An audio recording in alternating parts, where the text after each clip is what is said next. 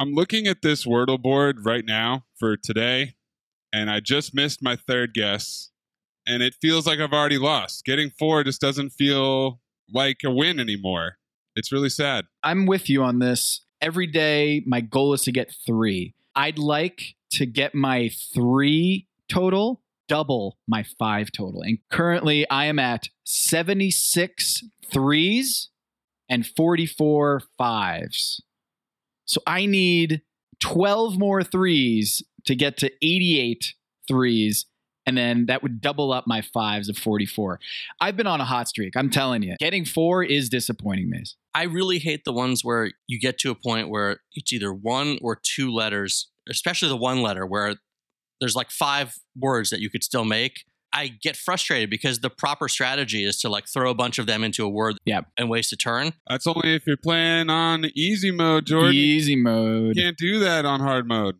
Huh? You don't know about hard mode? There's a hard mode, Jordan. No, what happens in hard mode? You have to use the greens and yellows. Oh, you can't discard them. You can't just burn a turn. See, well, I have trouble doing that anyway because I get so frustrated. I'm like, no, I need to get this. I need to guess this one in as few turns as possible. I'm not sacrificing a turn. I'm not wasting a turn. But inevitably, I'll guess wrong. I am boggled by this because I use Wordle. No, that's a different game, Peter. Are you Scrabbled as well? I'm scrambled because I use Wordle the same way that I use internet chess, which is not to extend my competitiveness, not to keep score, not even to get the brain off of analytics, just use letters and words in a fun, relaxing way. Usually, sometimes right before I go to sleep, I can't extend the strategizing part of my brain and my life to a word game. Good Lord. But it is math. Sure, but I don't need to know the percentage of the edge that I am losing by beginning with the word space instead of the word adieu, you know? This is the biggest underdog upset that we've had on this show, is that Peter Keating uses Wordle to turn off his brain. Yes. If Danny Sheridan came to me and started screaming at me about which words were overlooking sandwich games, I couldn't handle it. The bowl is full, gentlemen, to the brim. My starting word is crack. 8 to shoot. Hall, the runner. Loose ball. It's good. With 4.4 to go. Shannon. Don't want to foul. Shannon from the corner. And it's over. Gonzaga. The flipper still fits. The cry goes up both far and near for underdog. Underdog. Underdog. Joe Namath, number 12, has been the one big sidelight. He's come down here and he says the Jets are going to win. In fact, he doesn't even predict it. He says, I guarantee a Jet victory. Who am I kidding? I ain't even in the guys' league. In this lifetime, you don't have to prove nothing to nobody except yourself. Underdog. Underdog. They're bigger, faster, stronger, more experienced. And on paper, they're just better. Oh, my goodness! The longest shot has won the Kentucky Derby! Rick Strike in a stunning, unbelievable upset! Shock and awe in college basketball! Underdog. Underdog. I expect you boys to go out there and not take this team lightly because I promise you, they're going to come at you with everything they've got. Nobody's ever gone the distance with Creed. 11 seconds. You've got 10 seconds. The countdown going on right now. Morrow up to Schultz. 5 seconds left in the game. You believe in miracles? Yes! By George, the dream is alive. Speed of lightning, roar of thunder, fighting all who rob or plunder. Underdog. Underdog. Underdog. Well, then I guess there's only one thing left to do. Win the whole fucking thing. Welcome to Underdogs. We're back with another jam-packed show. We're going to look at the myth of momentum as we head down the stretch of the baseball season toward the playoffs. You hear a lot about teams that are hot, that are cold, that are playing well, that aren't. Does that matter at all in October? We've got the answer. And we got a few thoughts on a little show called The Bachelorette. But first, guys, second straight crazy week in the National Football League. What do we make of this?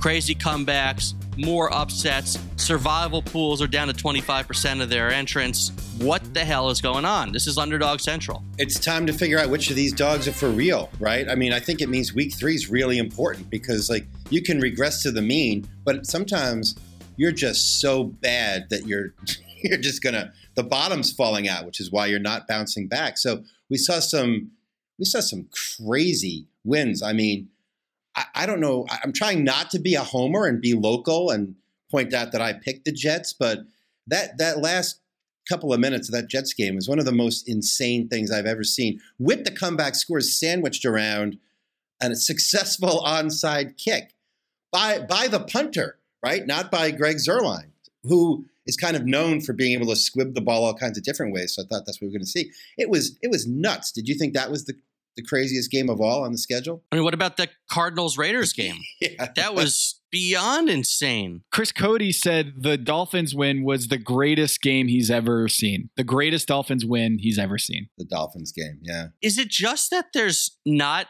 a lot of difference between most of the teams in the league? Is this like the Danny Sheridan in-game theory that human nature takes over and you start playing harder when your back's against the wall? What the hell is happening? It's totally possible that Danny is right about everything. I think Danny Sheridan bats 1,000 on these theories. I would never fade Danny's picks. Well, I think his theory about bounce backs and underdogs and emotions led us straight into liking Tennessee, who did not have any kind of comeback in them and who I now think, looks like they go 0-17 for all I care, by the way. I mean, so maybe not. That was supposed to be the Danny Sheridan theory pick. Now, I'm not saying he picked them, although I think he did praise us for isolating them as the pick among the big underdogs that his thoughts would lead to. So I love Danny. Feel like he led me straight into a buzzsaw with the Titans, I have to say. We had a pretty good week on our underdog picks, though, right? Other than I had to take the Bears, which I just hated, but there wasn't much left on the board. Maze, do you have the standings here? This is just my way of not tooting my own horn. Yeah, Tom wanted to let everybody know that he's got 5 points on the season because he hit both of his picks last week. That's right. The Jags straight up embarrassed the Colts, winning by 24. So he got 2 points for that. Yep. And then the Texans covered, only lost by 7 to the Broncos. So he got 1 point for that. Peter picked the Titans, who got smoked by the Bills on Monday night by 34 points. And then he followed that up by picking the Jets, who came back and won by 1, so he got 2 points. He's on the board. Jordan picked the Bears to cover against the Packers. They lost by 17 because there was no monsoon this week. And then he picked the Cardinals, who somehow beat the Raiders in an absolutely crazy game by 6 points, and he got 2 points for that. So Tom has 5, Jordan has 4, Peter has 2, and we're heading into week 3. Love it. Yeah, you said there was no monsoon with the Bears game. I would also say there was no moon. There certainly has not. It is a new moon. Darnell Mooney finished with -4 yards receiving in week 2, which means that, Peter, you had more receiving yards than Darnell Mooney on Sunday. Peter's quicker, too. That's my ticket to fame. That's going on the business cards, going on the resume.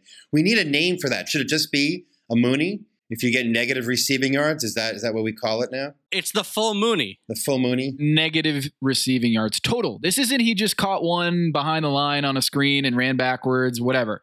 This is he finished the entire game. So I can't even use that excuse. My keeper pick from this last season's on my team, I was like, Darnell Mooney, let's go. Christian Kirk, you can get out of here. I'm fine with saying no to Christian Kirk, and I'll go with Darnell Mooney. And now it's an embarrassing Richmond of losses. Embarrassing Richmond of losses is what I just said. That's the full moon. Let's just move on, okay? That's the full moon in Virginia, I think, is the Richmond of losses. Yes. Wait, huh? What's that? Do you guys hear that? No, not now. That's Bet the Bet. Let's go!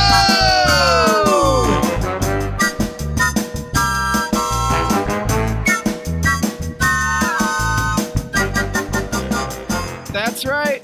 Welcome to another edition of Bet the Bet.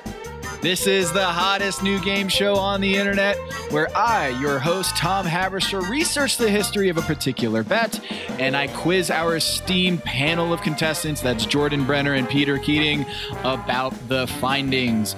Are you ready, Peter and Jordan, to play Vet the Bet? No. Haven't we embarrassed me enough? Does this have to keep going on week after week? Vet it, baby. Let the vetting begin. Let's vet the bet. There are 4 teams who are currently 0-2 in the win-loss column and 0-2 against the spread. Those poor 4 teams are the Tennessee Titans, right, Peter?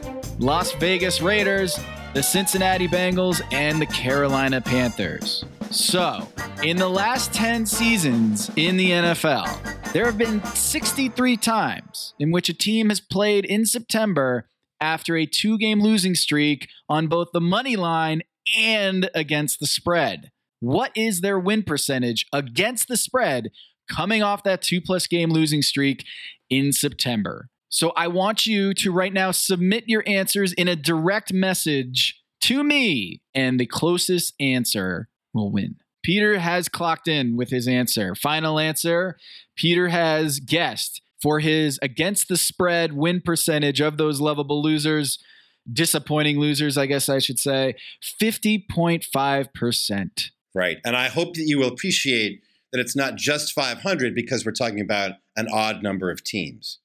He doesn't even think it's 50%. He's just trying to beat me with strategic move, like $1. I do think it's 50% because week 3, just like the third year for a quarterback, is crucial because your third opportunity to evaluate somebody or something is your chance to see whether the arrow went down and is just going to fall through the floor, like I began the show saying, or whether they're a little bit better than they look and there's some bounce back potential. And against the spread, I think probably it's about half and half. So it's half and half adjusted for the odd number. Okay. All right. Jordan, do you have any reasoning at all, or are you just just wait? Are you just throwing darts during Bet the Bet these days? I'm being attacked here, Tom. As the host, you need to have control over your contestants. All right. 57% is Jordan's guess. Wow, that's bold. That's bold. The answer, 60.3%. Oh! Jordan, how does it feel? You know, I'd like to thank Maze for putting this together and Tom for hosting the show. My family really,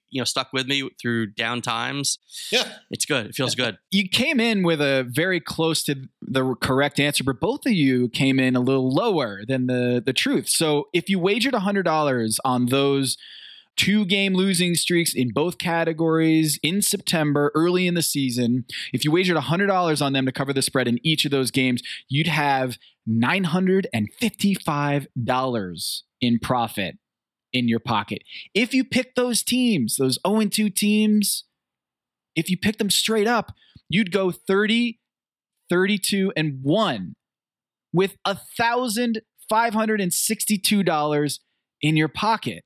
So these guys, like the Titans, the Panthers, the Bengals. The Bengals and the Raiders. And the Raiders are 0-2 in both categories. And if you had bet those teams over the last 10 years, those types of teams over the last 10 years, you'd have like $2,500 in your pocket. And over the last 5 seasons, what's interesting is the bet has even been more successful. In 27 games, they've won 70% against the spread and 13-13 on the money line for a whopping total of $1,400 of winnings if you bet them. And in the worst case scenario, 2-game losing streak on both the money line and the against the spread on both bets, September playing on the road. So in this week, that would be the Bengals at the Jets and then the Raiders at fellow Poor 4 member, the Titans. Okay, on the road in both categories, playing in September, they are actually better than the overall record. So like, this is kind of big. I feel like we should, I don't know, Jordan, I guess you can bet on this. I like this. Well, wait. Well, here's my question. Do you think that message is sinking in with the public at all? Because of the 4 0-2 teams, not many of them are deep underdogs this weekend. Bengals are favorites. Yeah. Pretty significant favorites. So, I mean, in our underdog picking where we're looking for dogs who are deeper than 3 points, right? I don't think you can bet any of those 4 teams, can you? So the Bengals are 5-point favorites at the Jets. The Raiders are 2-point favorites in Tennessee, and it's rare to have these September losers not be underdogs, right? Right. But you'd fare better picking those favorites. September overdogs, Peter. September overdogs coming off of 2-game losing streaks on both the money line and the spread. Over the last 10 seasons, there's only 25 instances of this that we're seeing with the Bengals and the Raiders, where they're favorites, even though they're 0-2 on both categories. Those teams, the September overdogs, 0-2 records, are 14-9 against the spread. Wow. So that there really is, that seems to be a signal, right? And they've covered 7 of the last 9 times this scenario popped up. So even if they are the favorite, there might be a little bit of edge there that we're not quite quantifying in the spread. I mean, this seems to speak to, again, some of the stuff we talked about with Danny Sheridan last week about teams bouncing back, about teams never being as good as they look when they're up and not being as bad as they look when they're down. The human nature aspect to this. It makes sense to me. It's why I thought that it would be a profitable, and I think 57% is not too far off from 60%. So I like this. I was already thinking about this, as we make our picks for this week. I also wonder if maybe you can research this for next time, Tom, what we can say about teams that start fast. And maybe is it a mirage? And I'm thinking, of course, in particular, about a team that's near and dear to our hearts, the New York Football Giants. Yes. Who are 2-0. It has been incredibly fun to watch as a fan. It's the first time I wake up feeling some sort of optimism about them in ages. But I'm also realistic enough to say they're not that good right now. The margin is very thin. They needed, a 2-point conversion and a missed field goal to get by in Tennessee. That Carolina game could have gone any number of ways, any number of times. They won by a field goal. But I've had this theory, guys, for a long time in football, which is this, that in some cases, you would think a team improves and then wins. Sometimes I think a team wins and then gets good. What do I mean by that?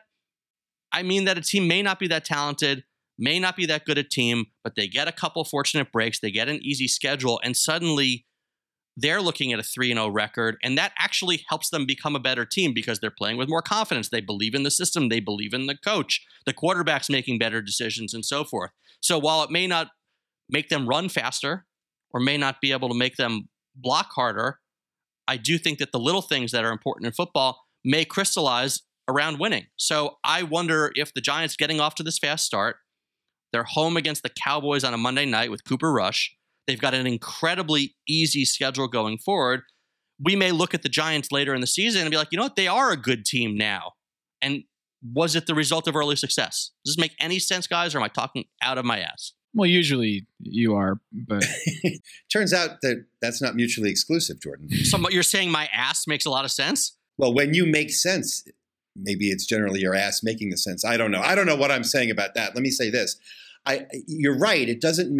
Winning doesn't necessarily make people block better or run faster, but winning does create an environment where it's probably easier to make good in-season changes, right? And that also involves health. I mean, the Giants still have a considerable number of injuries, particularly on the defensive line, right? Which needs to be functioning well and better for them to be any good, because we still just don't know about the quarterback going to be able to keep anything going for the season. I mean, but, they need Ojulari and Thibodeau back and healthy. And if you can win a couple of games and bank those while you're getting healthy, maybe they will be better in 4 or 6. They should be, right? They should be better in 4 to 6 weeks than they are now. So much of analytics focuses on evaluating talent and figuring out who has the best rosters at the beginning of the season, evaluating off-season moves. I think and then so much of the in-season is random that we probably don't do as good a job in general as we might figure out who's going to get better as opposed to just revealing themselves for what they were already at, right? Who's going to actually get better over the season? I think, 2 wins, right, against soft opposition, sure. I mean, the Giants have the 24th best simple rating system method in the league, and they're 2-0. So have they been lucky? Obviously. But it's sure better to be 2-0 looking forward to making changes that are going to make you better than it is to be 1-1 or 0-2. Listen to their upcoming schedule for a second, okay? Home against the Cowboys with no Dak. Home against the Bears. At the Packers with no wide receivers. home against the Ravens. That's a tough one. At the Jaguars, at the Seahawks, home against the Texans, home against the Lions. None of those 8 games is impossible to win. You could be a mediocre team and get through that 5-3, right? Yeah. What was our hopeful scenario for them this season a month ago? Winning 7 games or 8 games? Well, someone here bet the over on 6.5 wins, so feeling pretty good about that. So maybe that's 8 or 9 wins. That would be a pretty successful season, right? Of course, Jordan, if they're a little bit better, so they're improved at the margins and their health improves, but their luck, evens out. Where does that put them? 8 or 9 wins, which is just, are they improving to the point where they're just going to be just good enough to not get a really good quarterback in next year's draft? That's the long range question for me. Yeah, they're not going to get a good enough pick for a really good quarterback, but I believe in Daniel Jones. I'll see if Brian Daboll does, but I do not think he is or has been the problem. If this line can block finally, and they actually, decide on which receivers they're going to play, I think he's going to have a good season. We need a Casey Joyner metric for percentage of throws that nobody understands unless the quarterback was trying to throw to the opposing team. And I'm pretty sure that when we devise that metric, Daniel Jones will be the runaway leader. So I hope that with better blocking, I hope better blocking's coming, and I hope with better blocking he stops throwing passes that look like he was throwing to the opponent, but I don't know how you can be confident in that. Oh no! Do you hear that? Uh-oh. That's right! We have another round of Bet the Bet real quick. Oh no. Let's go!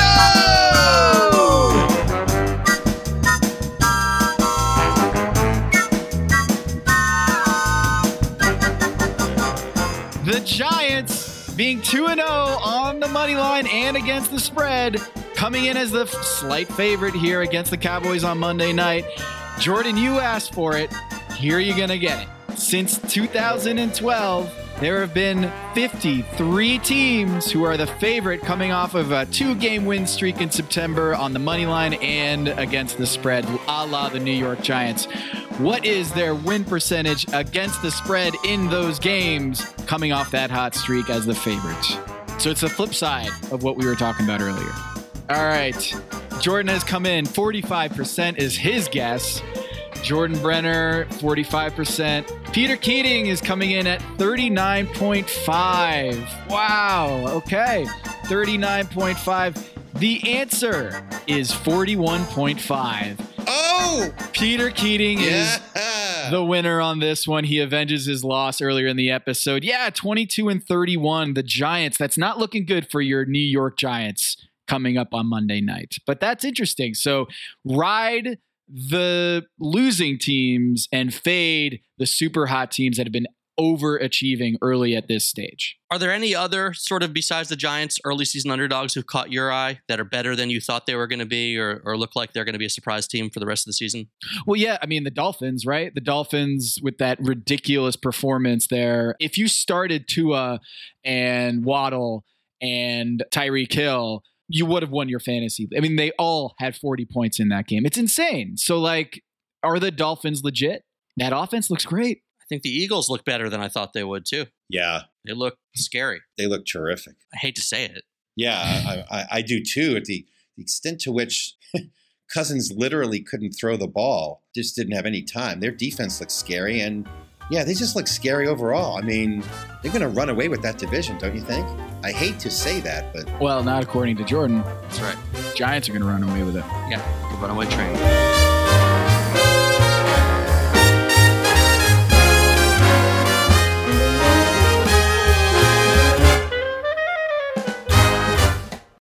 The NBA playoffs are heating up, and so is the action at DraftKings Sportsbook, an official sports betting partner of the NBA.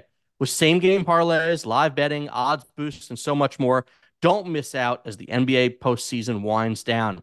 Maybe you think the Celtics aren't so great. Maybe you think minus 200 is not a fair price for them to win the East. Maybe you're looking at an underdog in the West, like Dallas or Minnesota. Either way, hop on the DK Sportsbook app. And if you're new to DraftKings, you got to check this out. New customers bet $5 to get $150 in bonus bets instantly. So download the DraftKings Sportsbook app now and use code LAF. That's code LAF for new customers to get $150 in bonus bets when you bet just $5. Only on DraftKings. The crown is yours. Gambling problem? Call 1-800-GAMBLER, or in West Virginia, visit www.1800gambler.net. In New York, call 877-8-HOPE-NY or text HOPE-NY. That's 467-369. In Connecticut, help is available for problem gambling. Call 888-789-7777 or visit ccpg.org. Please play responsibly. On behalf of Boot Hill Casino and Resort in Kansas, 21 plus, age varies by jurisdiction, void in Ontario. Bonus bets expire 168 hours after issuance. See dkng.co/bball for eligibility and deposit restrictions, terms, and responsible gaming resources. All right, well, let's do our weekly underdogs here. Why don't we start things off with Peter Keating? Congratulations, coming off the win and Bet the Bet, recovering after a devastating defeat at the hand of Jordan Brenner. Now you have the first pick, and I'm going to go through here. Actually, Jordan, you have it in front of you probably. The teams that are available to be picked in our weekly dog draft. All right, here are our options this week. You've got the Pittsburgh Steelers getting 4.5 points at Cleveland on Thursday night. The Colts getting 6.5 points at home against Kansas City. The Dolphins, that we talked about, getting 5.5 at home against the Bills. The Jets getting 5 at home against the Bengals. The Commanders getting 6.5 at home against the Eagles. The Lions getting 6 at Minnesota. The Jaguars getting 7 at the Chargers. And the Cardinals getting 3.5 at home against the Rams. All the other games have a spread of 3 or fewer points, so they are off our board. It is a sorry lot of choices, too. It really is. It really is. And the teams that are recent discussions and that analytics would lead you to like are almost all off the board because the margins are too close, right? I believe I have the first pick this week, right? You do. And you have thoroughly explained why Cincinnati, who is favored, coming off being 0-2 overall and against the spread, is a strong bounce-back candidate, right? We went into that in considerable detail. But here's one thing we didn't talk about. Maybe the most consistent way you can make money on underdogs is to fade the public. Over the last 5 years, teams that had a majority of money bet on them, or majority of the public bets as underdogs, were 11, 18, and 1 against the spread. If you have 60% or more of public money bet, were 2, 10, and 1 against the spread. So basically popular underdog picks. Right. The Jets have the lowest share of bets placed on them of any team in the NFL this week. That's my favorite Jets stat. Yes. Okay. There's a lot of them, but that's pretty good. A New York market has the fewest amount of bets placed on that team. Yeah. Now, you know that odds makers are trying to get the money 50-50, but despite shifts in the spread, the Jets at +5 have just 12% bet on them. Now, look, Cincinnati eked out a win. They got Miami next week at home. The Jets are at home. Their defense is legit. Their receivers are terrific. That was an insane ending last week, but they've operated really well on defense and really efficiently last week on offense. You know, they need a tight end who won't fumble the ball every time he touches it. But that's kind of a quibble at this point with a spread of 5 points at home against a team that has stumbled around a lot so far this season. So again, yes, it makes sense that Cincinnati should be a bounce-back candidate. But for the second week in a row, I find myself, for reasons of betting lines and the selections that we're trapped into, and also a grudging admiration for what the Jets have been able to put together, to go with the New York Jets against Cincinnati. Well, with my first pick, and I agree that it's a struggle to find really good underdogs this week and really good lines, I'm going to stick with an underdog that I've liked since April when I put money on their chance to win the division and their over total on wins. I'm going with the Detroit Lions at Minnesota, getting 6 points. I wish it were 7. It's not, but I hope I'm not over-indexing for what we saw out of Minnesota against the Eagles. But it's a division matchup. These teams play some strange games. Over their history, I think the Lions are looking good, particularly on offense. I could see this being sort of a high-scoring back-and-forth game. The over-under right now is 52.5. And I think the Lions, even if it's a backdoor cover late, can do enough to keep this thing close enough. Maybe even eke out a win. You just don't know with Kirk Cousins. So I'm gonna go with Amon-Ra St. Brown and the Detroit Lions, getting 6. Well, after we saw the Eagles last week, what the Lions did against them looks a little more impressive, doesn't it? And it was impressive at the time. So that's a cool pick, I think. Thank you, Peter. We just continue to love the Lions, right? They're an easy team to root for, and it makes sense. And the betting line hasn't caught up with them yet. Yeah, why not? And you're right about Kirk Cousins. Who can depend on him? I don't know. I guess Minnesota can, but we'll find out. But I like that pick. I'm actually starting Kirk Cousins this week in fantasy. So all right, well, I benched Tom Brady. Good luck with that pick. All right. With my pick, I actually had Detroit high on my big board as well, Jordan. I'm going to go with the tried and true Jacksonville Jaguars +7 at the Chargers. Quarterback is hurt, Chargers, and I don't think that when we look at that Chargers team and our boy Austin Eckler, I don't think they should be 7-point favorites. Now, I'm not going to get the 3-point max here if the Jacksonville Jaguars, the Jags pull off the upset. I'm not going to get full 3 points because if it locks in at 7, we need it to get to 7.5, right? In order for me to get the max 3 points. Correct. And we're going with these lines today. So, all right. Well, I'm going to stick locked with the Jags +7 at the Chargers. We're banged up, and Eckler, he hasn't looked great around the goal line, hasn't been getting the opportunities that he said he was going to get. He might have a bounce back game, but I'm still thinking they're going to save him, put him on ice for the postseason run. So I'm going to go with the Jags +7 this coming weekend. And as for my second pick here on the turn, I'm going to go with the Dolphins +5.5 at home going against Buffalo. I think this offense is that good. 5.5 is a little too high for me, so I'm going to go with the Miami Dolphins at home. I struggled with that one. I wanted to pick it, and then Buffalo just looks so good. And that defense looks so good, and they can get pressure. I get the logic behind it, but are they sort of a mirage a little bit at 2-0? Is Buffalo really the only dominant team in the league? I don't know. I have to admit, for the teams that have posted just runaway offensive performances, I am hesitant so far because I think while Buffalo may be the most complete and overall most dominant team, there are a couple of teams whose offenses are just scarily capable of throwing up 40 points. And I hesitate to disagree with a moderate or low spread against those teams. So I worry about the same thing. Jordan, you're up. All right, for my second pick, I'm going to stick to some of the same logic we talked about earlier in the show, and I'm going to take the Washington Commanders at home, getting 6.5 against the Eagles. We just talked about fading 2-0 teams. We've talked about sort of divisional matchups, weird things can happen. Obviously, this is the great Carson Wentz revenge game here. Washington's moved the ball on offense both weeks.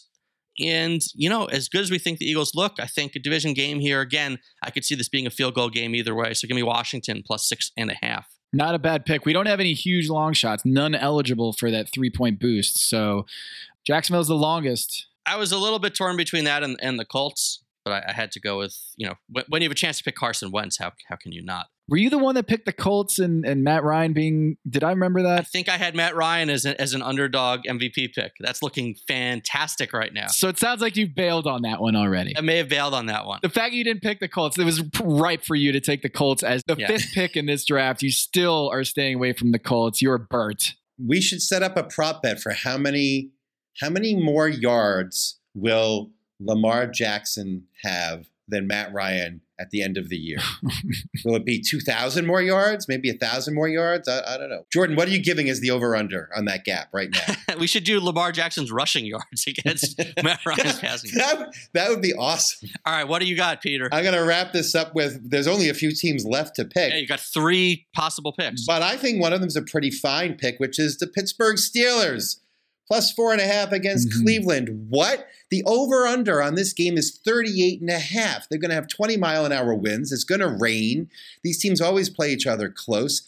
Najee Harris is still alive and is he? Is well, as far as we can tell. He is healthy. So what gives? I mean, this is going to be a close, nasty game with poor quarterback play.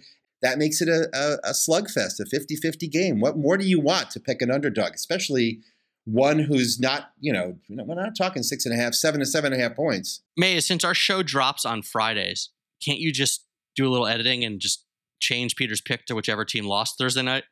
Or just make fun of them if the Browns blow them out.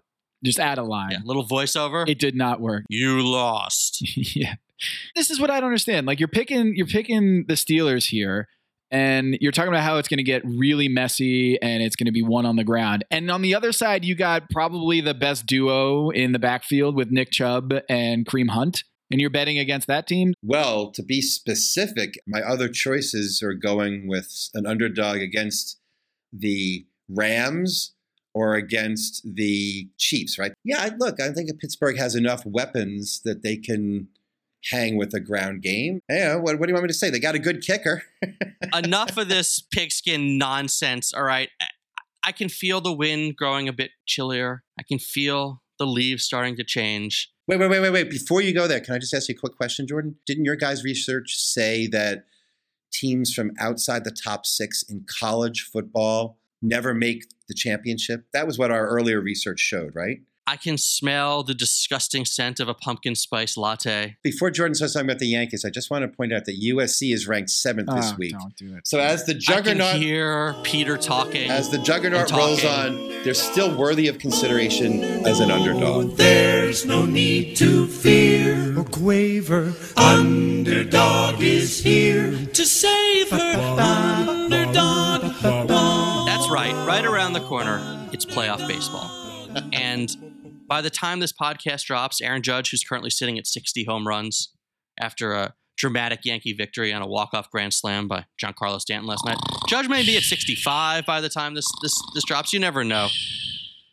But here's the thing, guys. We hear this in every sport. We hear it in baseball a lot. How much does how you finish on the season matter? Wait just a second. Before we get off the subject that you brought up, Jordan, give us your opinion. If Aaron Judge hits 63 home runs, will he be the all-time home run champion? No, we're not doing this. This is not part of the show. I just want to make sure. I don't want to hear Jordan's take on... I don't even want to hear Jordan's take. I just want to make sure we have Jordan on record defining Aaron Jones as the plucky, 7-foot tall... He's the running back for the Green Bay Packers. Yeah, that's Aaron Jones.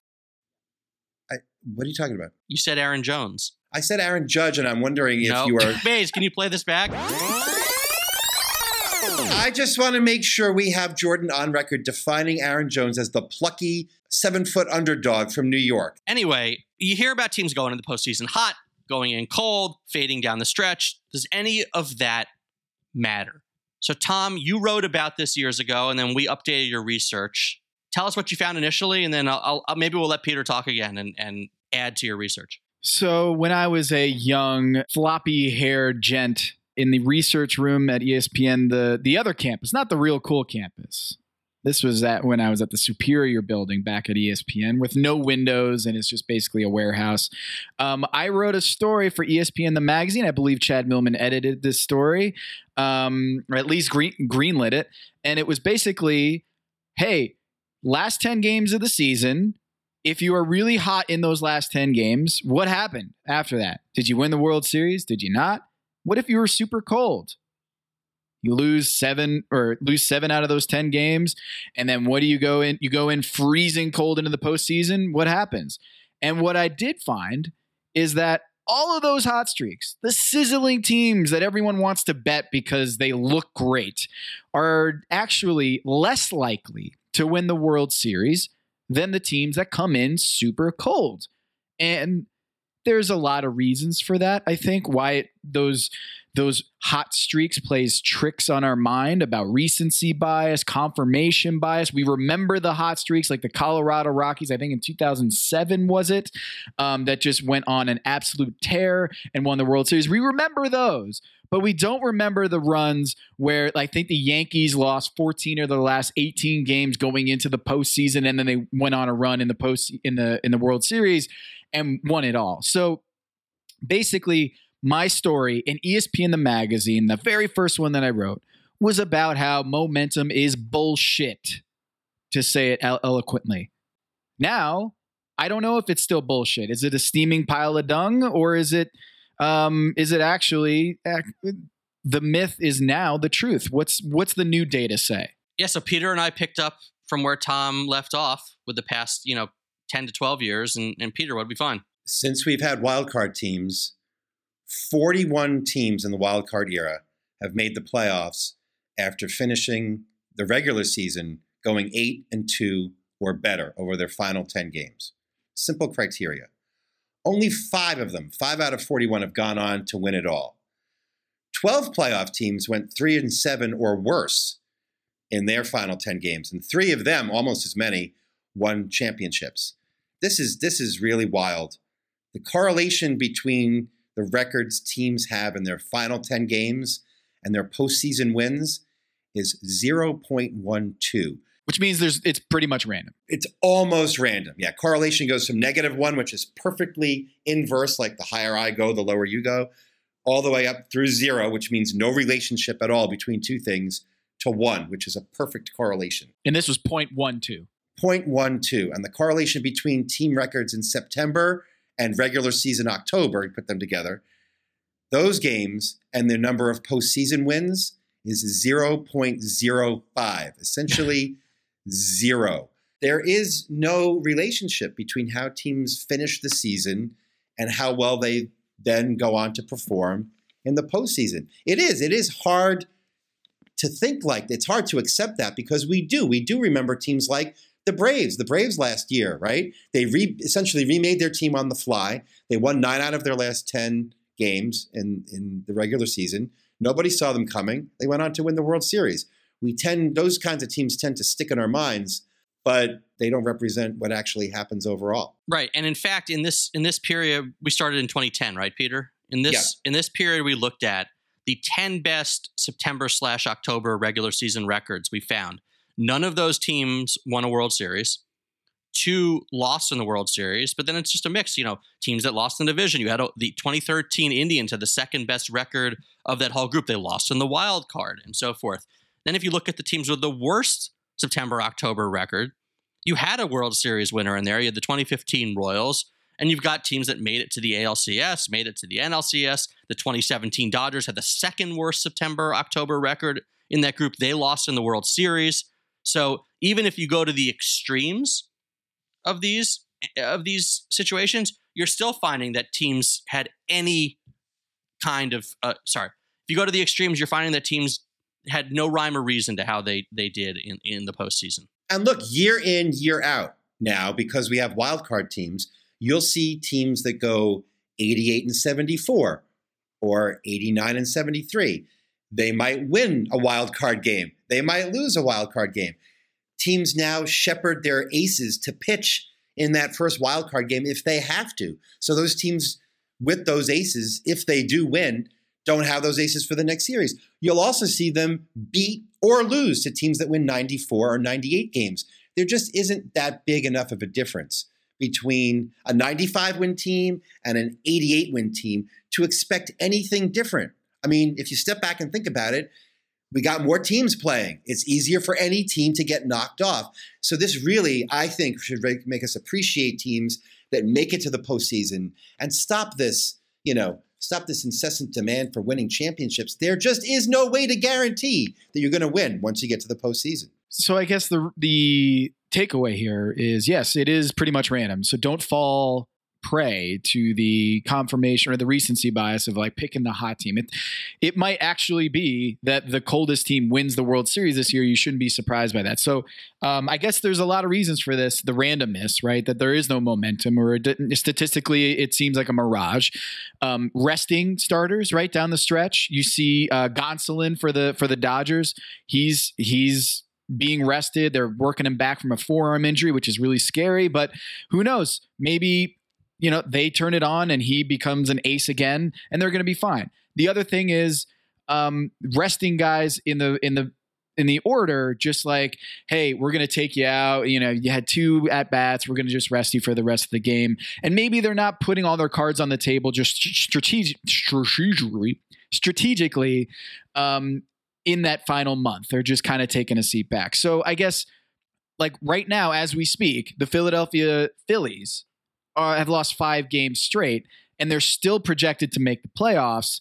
So that's a team that, like, I actually might bet on going into the postseason if they make it, if they continue to slide, not play great baseball. I just think you shouldn't hate or fade on the cold teams and don't get too indulgent on the teams that are doing really well. Right now, it's the Mets. The Mets are on a 6-game win streak. Let's see what happens going forward. But if that continues, I still don't see the Mets getting there at the end. And I think the most interesting thing you said was the last 10 games. I didn't expect to see any kind of correlation with the last 10 because of all the reasons you said. The best teams often aren't even playing their best players in the last 10 games.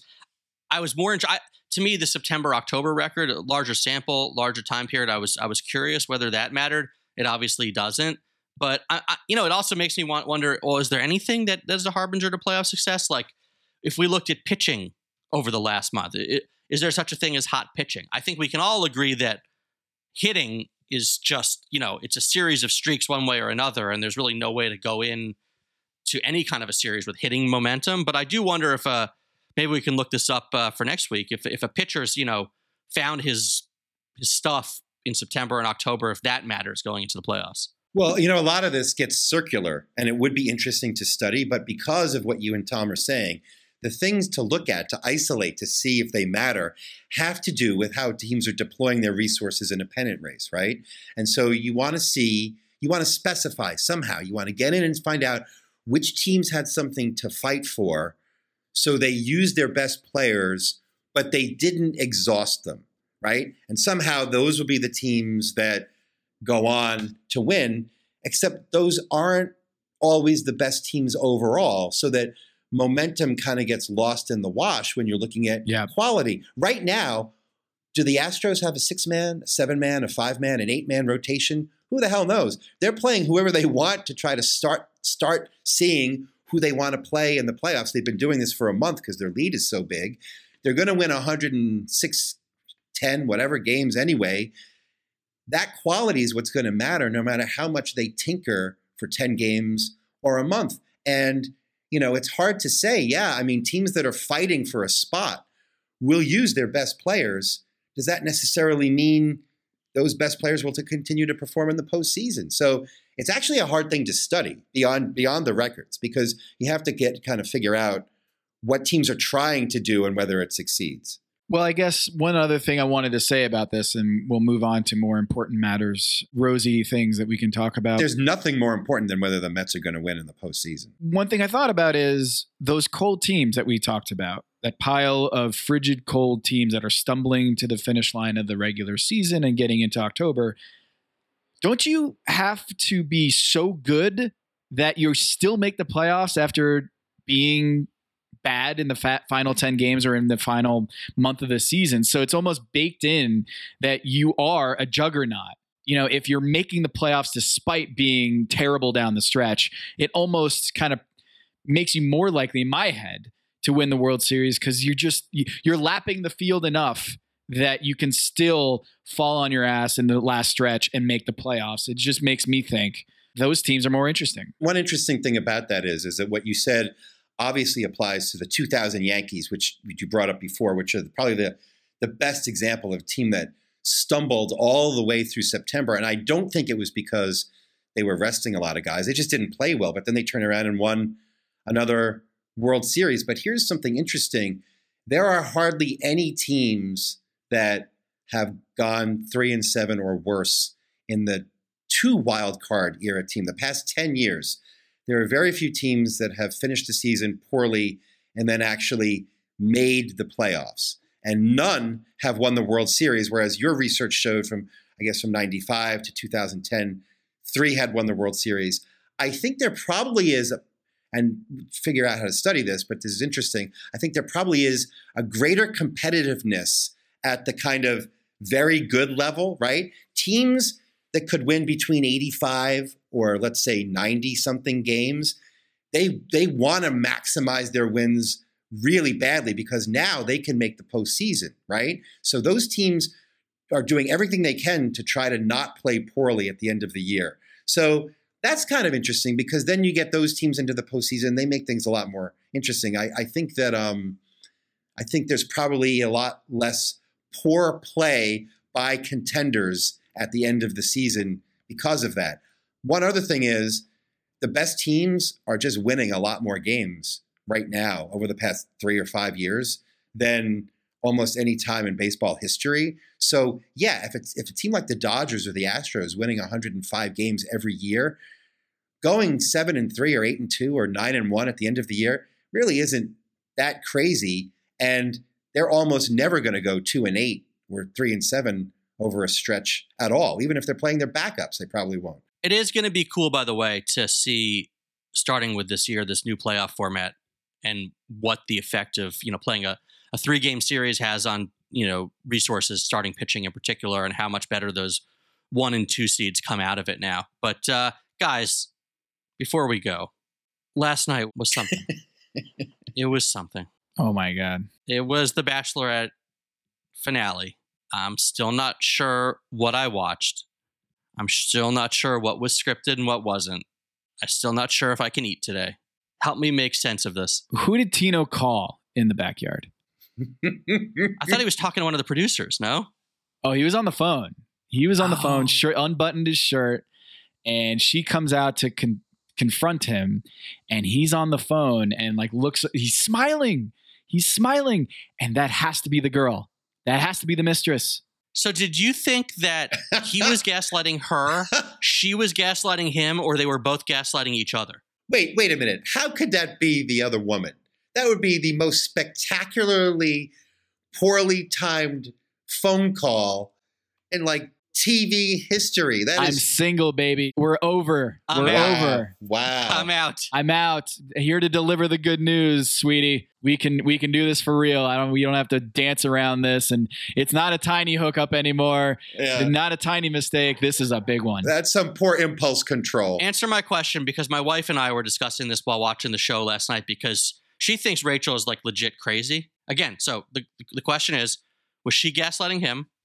Was he gaslighting her, or were they both gaslighting each other? What was she gaslighting him about? Yeah. She was constantly changing the terms of the conversation, and then she wants to know why it happened, and then he tries to explain. She's like, "You're blaming it on me," and he's like, "Well, no, I'm just trying to explain to you what I was thinking." And then right, she kept moving the goalposts, and it was very clear that at one point he had no idea what she was talking about. Again, he seems like a total tool also, and to cheat on her is totally unacceptable. But I don't the easy narrative, and that ABC has to protect its cast members, is to make him the bad guy and make her, the strong woman who persevered. I think she sucks too. All right. So I say that when you look at that situation, there was a little bit of a gap of information that is not going to be made public. That they talked about something. Yeah, what the hell when she's like, "Do you want to get into what we talked about?" And he's like, "What? Does he have a small animal growing in his chest? What was this private matter?" A small animal growing in his chest would be the bizarre secret that the show was hiding in those last weeks. The logistics of this entire season, the logistics and the editing, the jumping from, it's been a 3-month-long non sequitur. Somebody has COVID, so they talk about it to some of the cast, but not the others. There are people wandering around alone on cruise ships. I am trying to figure out, it's now clear that Zach pursued a successful underdog strategy of self-eliminating so that he could be the next Bachelor. But if that's not something that Rachel knew about, because I still don't understand why they broke up. I don't understand the information that was presented to me on the screen. It was not enough to draw that's another one logical of those ones that conclusions. Something yes, something happened. Yeah. We don't know what it is, except maybe he wanted to leave because they told him he could be the Bachelor. But I think if Rachel is anywhere near as unaware of what was going on with the guys as we were watching, right? If she wasn't privy to some of the information that nobody's ever shared with us as viewers, and she's half as confused as I am, then I don't blame her at all for being ticked off and accelerating the confusion, because I didn't know what the hell was happening. I still don't, except that Zach is the next Bachelor, and that's going to give me another couple of extra weeks of free time over the next season, because what a boring season that's going to be. Yeah, that's bedtime 8:30 p.m. That's just. That guy could barely form a sentence when the girls came out at the end of the show yesterday. Holy cow. Well, he couldn't name any of the women he had just met, and one of them, Bailey, gave him a mnemonic device. And he thought her name was Balin. Is that even a name? Yeah. Balin? It is, but it's not former professor of history Bernard Balin. It was Bailey.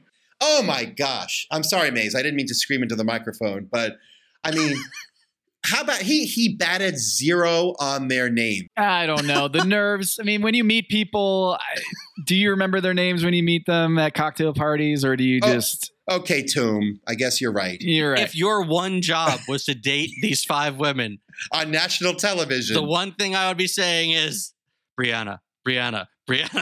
Pick the one you like and remember her name at least. What a doofus. Okay. Well, I want to go back to something real quick. Did our esteemed guest, our bachelorette expert, were there any takeaways from her data that bore fruit in this season? Because didn't Tino win the first rose? He got a first impression, yeah. First impression rose. Yeah, and that brings up an interesting fact, which is that the funnel really did narrow down when she said it would, which is when they began to travel, right? Around week 4 or 5. And the first impression rose seemed to have a lasting, like preseason college football polls had more significance than you might think. But the producers know this stuff too, and they try to stay a step or two ahead of it. And they if a trend becomes too likely, they're bound to try to mess with it or mix it up. Literally, the only intelligent thing that was said last night was actually in the text messages that Eric had with the other girl, where he said, what did he say? None of this is real anyway, or something like that. And he's like, oh yeah, I didn't mean it. Now it's the most real thing in the world. No, none of it's real. For those of us who placed a lot of hope in the franchise after Michelle and Nate's season, this was as big a disaster of programming as I've seen in a long time. This is like vapid people, massively confusing edits, and kind of all of them crashing together in kind of like a Brownian motion of poor planning and poor results. And I mean, what do you make of any of this? I don't know about you guys, but I was supremely uncomfortable by the Roman-esque shaming of Tino on live television and having him watch Aven come in. It felt supremely cruel and felt wholly dirty watching this thing. Well, what did you text us? This is some WWE shit, right? Yeah, this is some WWE shit, right? That's what I said. And the Aven coming out and oh my God, is that Aven's music? Oh my God. Right. That whole thing. The stare down. Yeah, it was kind of it was amazing television, but I also recognize I'm defending the predator here, who was the guy who cheated on her, and now I'm kind of feeling bad for him, and that is a very conflicting emotion. But it did feel incredibly I don't know, gladiator type. We're just gonna watch this guy get ripped to shreds. It's a freeing thing when you just say they all suck, and and then don't look at it as defending Tino, but just also ripping Rachel and Aven. They all suck. So you owe no one anything. No one any positive thoughts. I think it's ridiculous that she's supposedly in love with him, and it's he broke her heart. Oh, now I'm going to go off and I'm totally fine. Let's go out, Aven. And then this guy's well, the only mature thing that was said the whole season was when I said, I want to date you. I'm not ready for an engagement. And of course she's I want to be engaged. Yeah, but that was right? Bad. And now he's back. He's still want to date, but it's sure, second choice. I'm happy to forget it. This is all ridiculous. It's staged. I don't believe any of these people even knows what they want. Gross. I'm not giving into that complete nihilism. I don't think it was great TV. On Bachelor in Paradise, as loony as it is, there's cruelty and there are confrontations but sometimes they just they pop up. Sometimes people get irritated with each other, want to fight each other, or want to steal men or women from each other. Sometimes you can just see in their behavior and their reactions that it's kind of spontaneous and kind of genuine.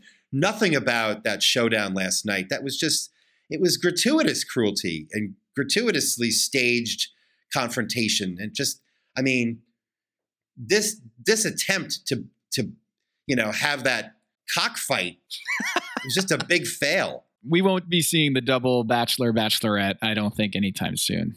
Poor Jesse Palmer having to navigate that whole thing because it was brutal. And then him saying, wow, this is awkward, huh, Tino? What's standing out here? You and me? Wow. Let's move on from that. It was a season to forget, but on this podcast, lots of stuff to get into for next year. But another podcast to remember. Thank you, Maze, for another bang-up job editing. We will see you guys next week.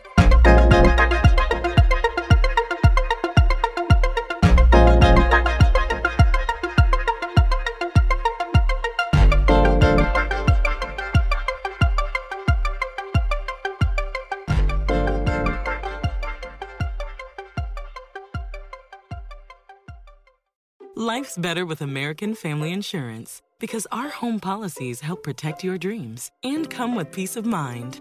Save up to 25% by bundling home, auto, and life. American Family Insurance. Get a quote, find an agent at amfam.com. Products not available in every state. Discounts may not apply to all coverages on an auto or home policy. Discounts do not apply to life insurance policies. Visit amfam.com to learn how discounts may apply to you. American Family Mutual Insurance Company, SI, and its operating companies, American Family Life Insurance Company, 6000 American Parkway, Madison, Wisconsin.